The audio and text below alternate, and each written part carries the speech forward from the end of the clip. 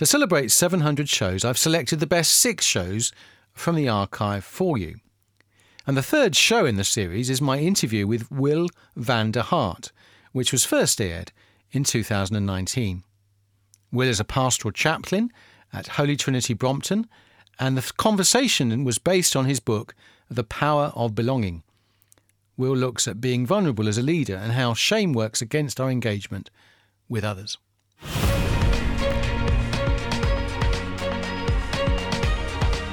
The Leadership File on Premier.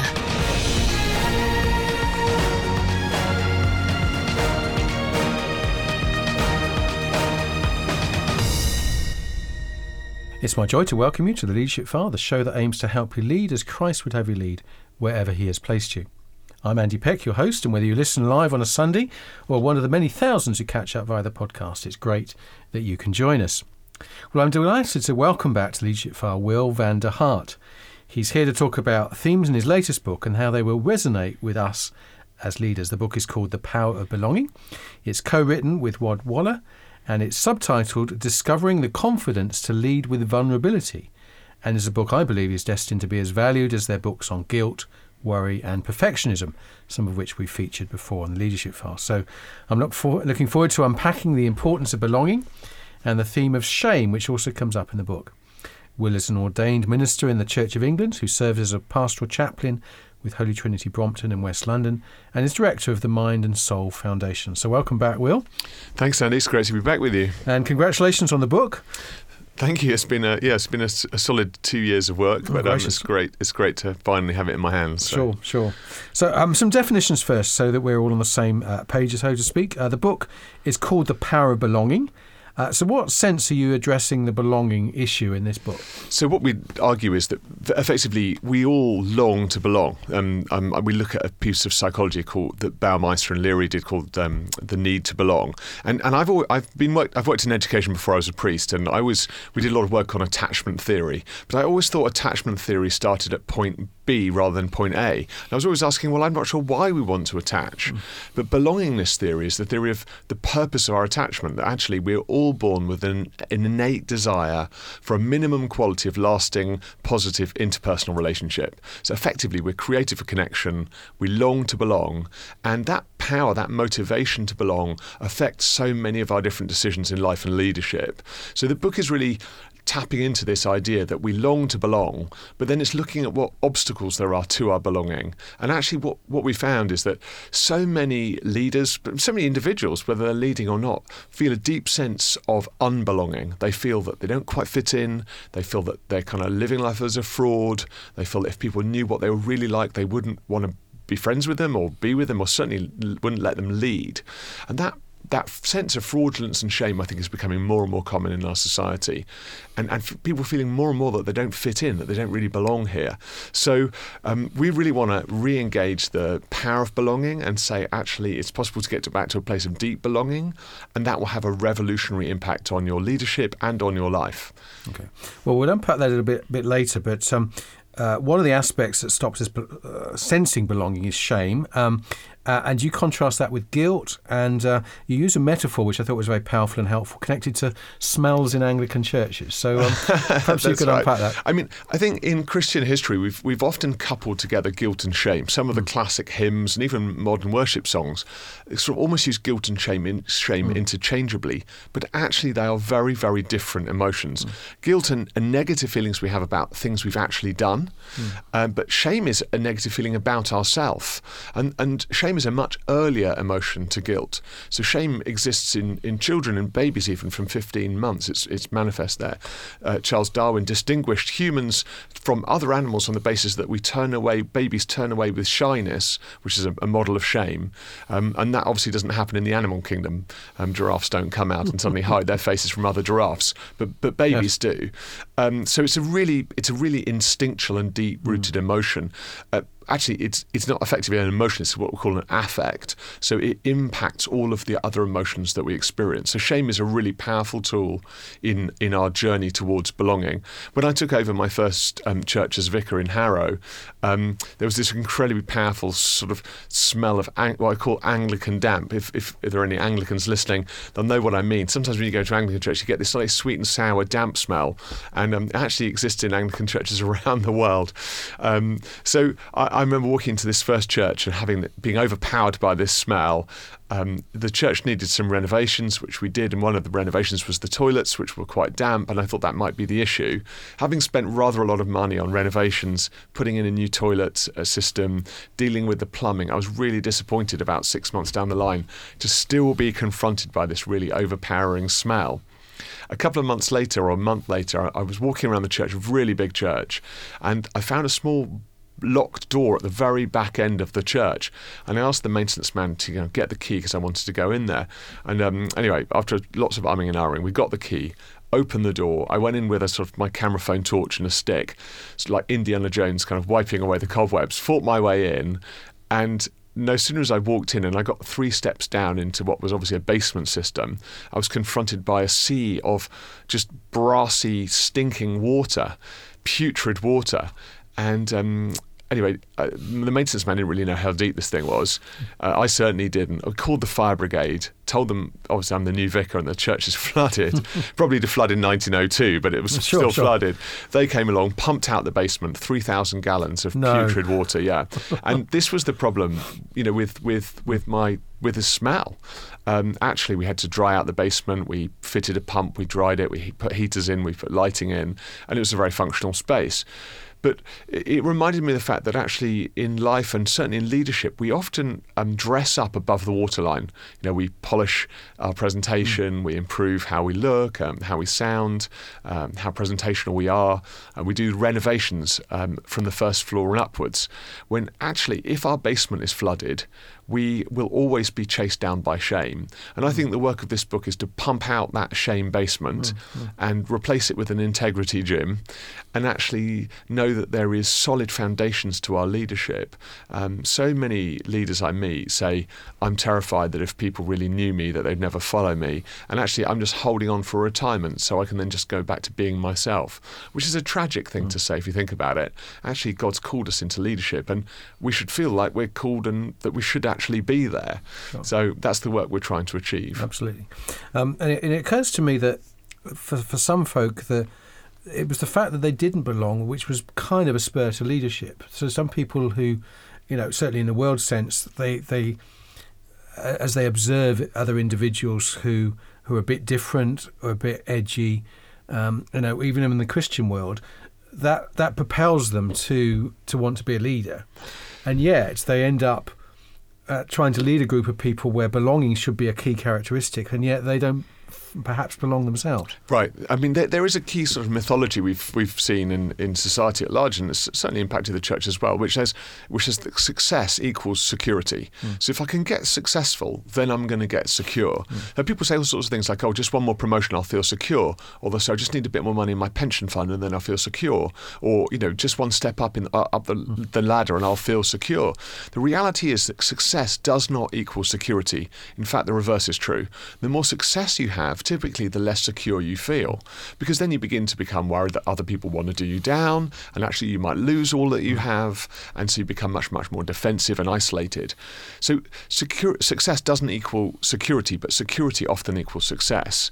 So when you feel secure, you're much more likely to lead in a secure way, and because you know that you belong, you can share your leadership with others confidently. Other people feel included and enfranchised, and then they grow in their leadership, and actually the spirit of your leadership is love. And so there's those who have an ambition to lead because they believe somehow that success will lead them to feel secure are always going to be sorely disappointed. But often they tend to be the leaders that wound other people, most significantly, because other people become a vehicle to their success rather than an expression of their shared leadership.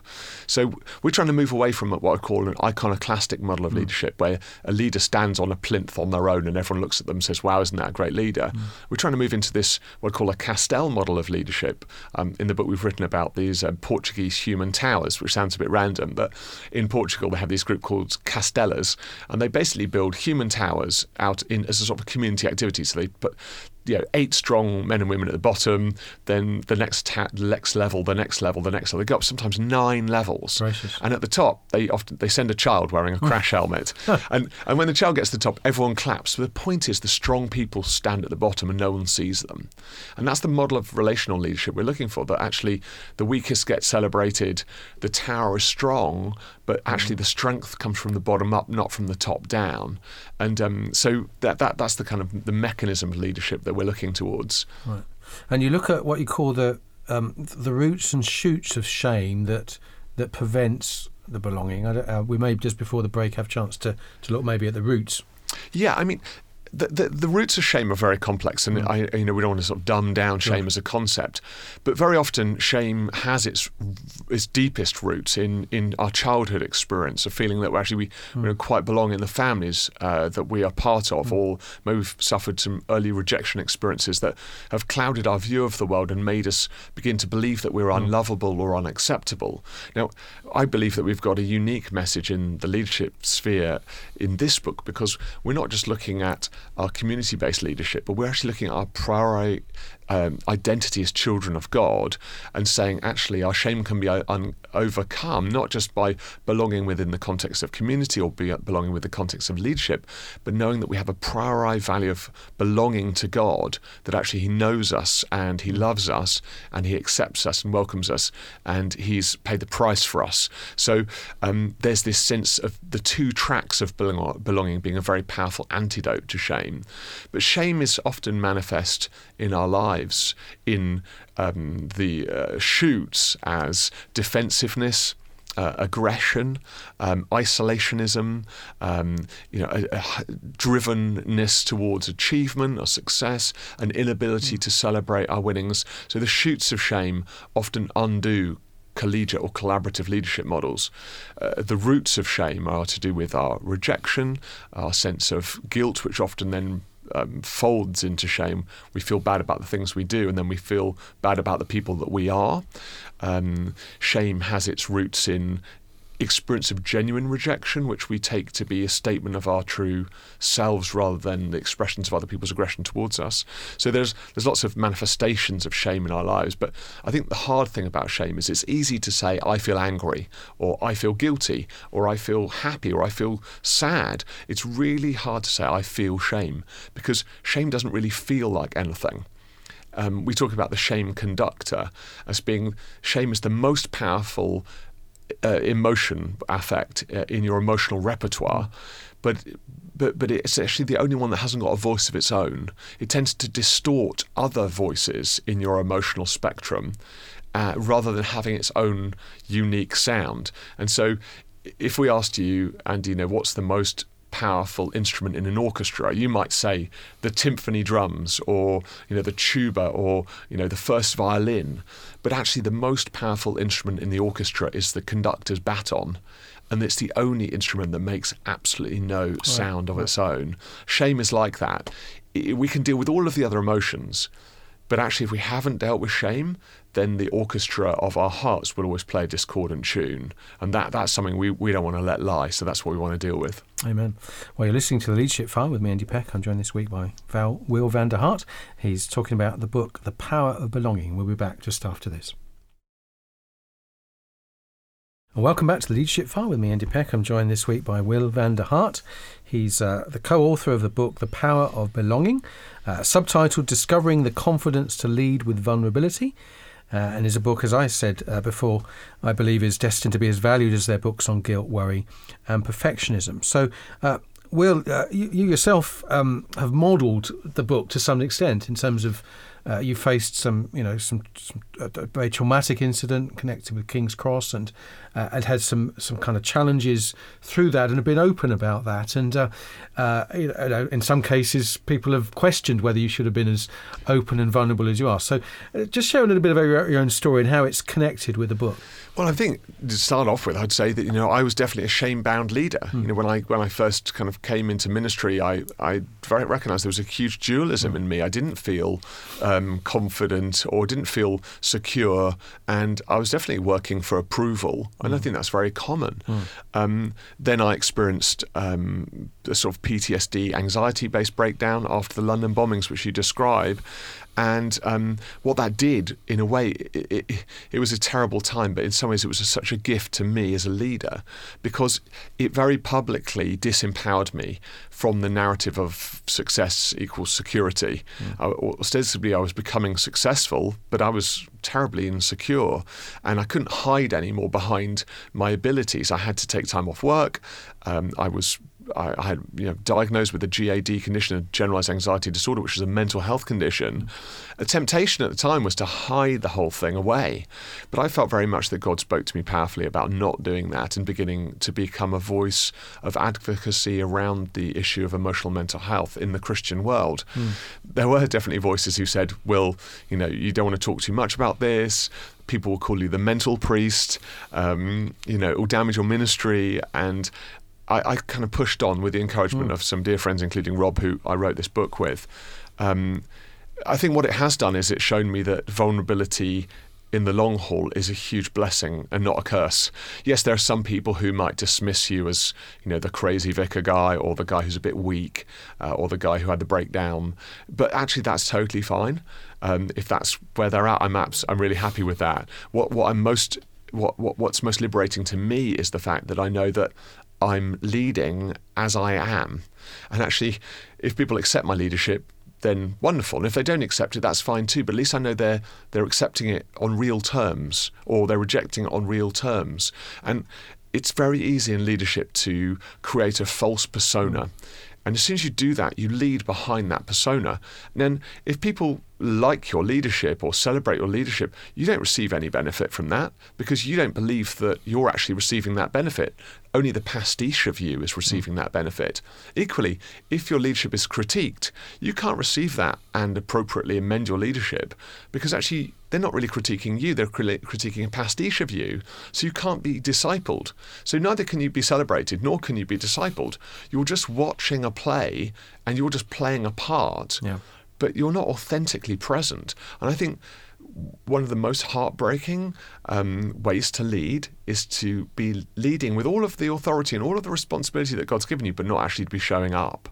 Yeah. And I also think in a church where we've seen innumerate sort of scandals and breakdowns of leadership in the public square, so much of that is related to shame. And ultimately, how long can you lead from the back room without the back room becoming a poisonous place? Yeah.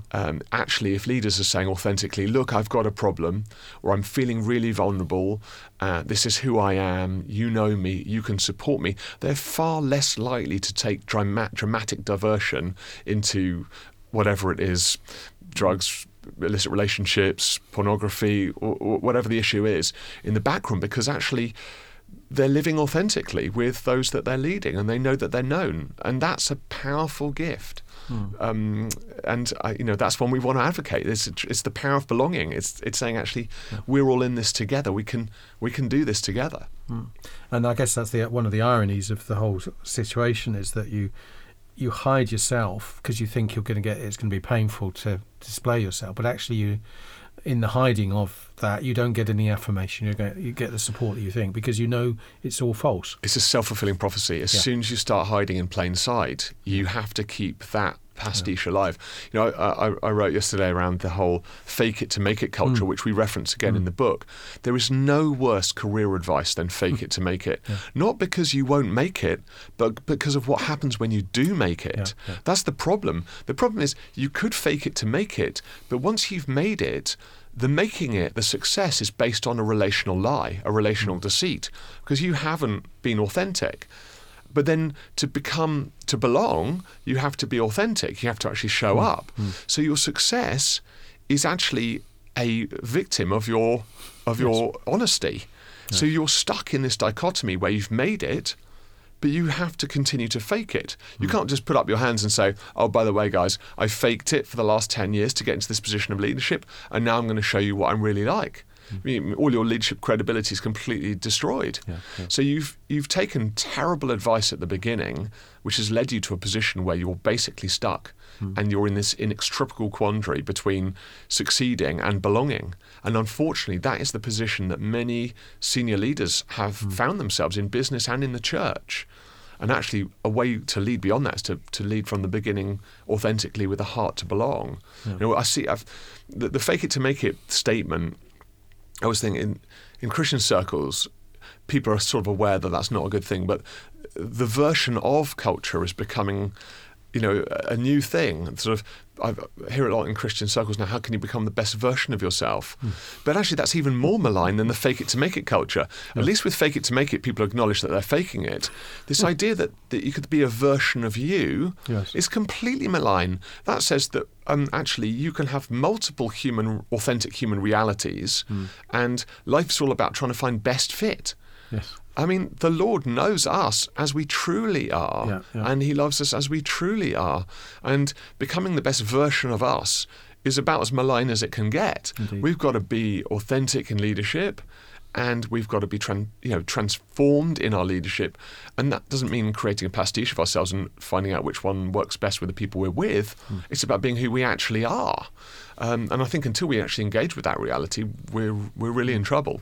So the power of belonging is all about how can we get over this and begin to lead authentically. Well, obviously, we're encouraging folk to read the book, to buy the book and read the book. But obviously, a few tips. I know this may be a ridiculous question in a few minutes as the end of a show, but a few things people listening and thinking, crumbs, Will, you're describing me. What's the first step? What should they be starting to do if they realise that they've, to some extent, faked it? Yeah, I mean, the book is at the end of every book is a study guide for people to actually do the work. So that's really important. I think there are natural things that we tend to do. One is oversharing, and actually we've got a whole chapter about how oversharing isn't belonging. Yes. At the heart of the journey is the idea that you have authentic community with a small number of trusted individuals. One of the sort of counter reactions to work like mine is that people say, oh, you just want me to be a bleeding heart in the public square, as if every vicar or every business leader stands up and tells everyone all their dirty laundry every week to sort of validate themselves. That isn't belonging. That's just another attempt to manipulate people into a sympathy follow. Actually, what we're talking about here is you are absolutely authentically known to God, and you're absolutely authentically known and understood by a smaller group of trusted individuals who can disciple you and who you can disciple. What we tend to find is if you know who you are in the back room, you will be able to be who you are in the front room. Of course, there's appropriate levels of sharing. When I go to the doctor, I expect my doctor to wear a suit, jacket or tie and look professional and treat me like a doctor. If I turn up to my doctor and he's wearing a dirty t-shirt and tells me he had a big curry the night before and he's feeling a bit tired and he's not quite sure he's going to be any good, that's not the kind of service I want. He might say, well, I'm just being authentic, and I'm saying, well, I want you to be authentic and professional. So we often mistake this idea that I need to be a sort of, I need to overshare as the way to belonging. Ultimately, belonging is in our hearts, and I would say if anyone listening feels like I totally feel like a fraud, I completely relate to what I would really encourage them to get this book and to read it, to study it, and to do the study guide and to begin that journey with one or two trusted friends. But that comes from a point of saying, initially, I know that I have a problem. And the greatest challenge for this book will be amongst leaders who are saying, oh, no, this isn't for me. I've not got a problem in this issue. Just this morning, someone put something up, one of the pre-readers, because this book is out on the 1st of February, one of the pre-readers said, I'm 10 pages in, and this is throwing up some of the biggest challenges that I've read. So this is just 10 pages in. So it's obviously, this is a mature Christian leader. It's obviously quite hard-hitting on that level. And I think whenever we feel like we're about to be rumbled in our falsity, that's when we get terrified and often kick back by saying, this isn't for me. So I'd encourage people to press in with the read, but get connected, be honest with yourself. If you're in a relationship, be honest with your spouse. Talk about the feelings of fraudulence. Brené Brown said that shame cannot survive empathy. There aren't any sort of brilliant psychological tools to overcome shame. apart from the brilliant reality of you're connected and you're talking. So I'd encourage people who feel shame-bound or fraudulent to begin to start talking about the feelings that they're encountering, because the feelings are often the first step to finding recovery. So start talking and start being vulnerable about how you feel. But honestly, I'd recommend people have a guide for that journey, and I think the power of belonging is the start of that journey for many people. So I hope that those who are listening who resonate will have a read. Well, thank you, Will, very much. So it's The Power of Belonging, subtitled Discovering the Confidence to Lead with Vulnerability. It's Will van der Hart and Rob Waller, that's Waller, and it's published by... It's by David C. Cook. Cook. Actually, we've got a website attached with which people can enjoy a sample chapter, and also they can watch some videos introducing all of the chapters of the book. And that's just www.powerofbelonging.com, and there are order facilities from every good Christian retailer and secular retailer right there. So powerofbelonging.com if people want to find out more. Okay, and if you go to the on-demand section of the Leadership File, I'll make sure that's there as well. Fabulous. Well, thank you, Will, so much. Thanks so much, Andy, always for your time. Appreciate it. Thanks very much. Well, thank you. And thank you for listening. Do log on to Premier's website and listen to on-demand recordings of Leadership File. Go to iTunes or other places where you get your regular podcast, and you can get this as a podcast, and maybe that's how you're listening to it now. I look forward to your company again next Sunday at 3:30. Thanks for tuning in. You've been listening to The Leadership File on Premier. Andy Peck serves as a tutor at CWR, a Christian charity whose courses and publications aim to apply God's Word to everyday life. Contact him via email apeck@cwr.org.uk.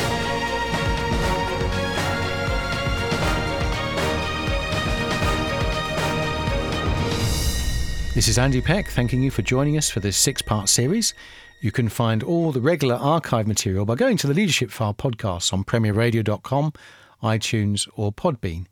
You can email me your comments on the show, apeck@cwr.org.uk.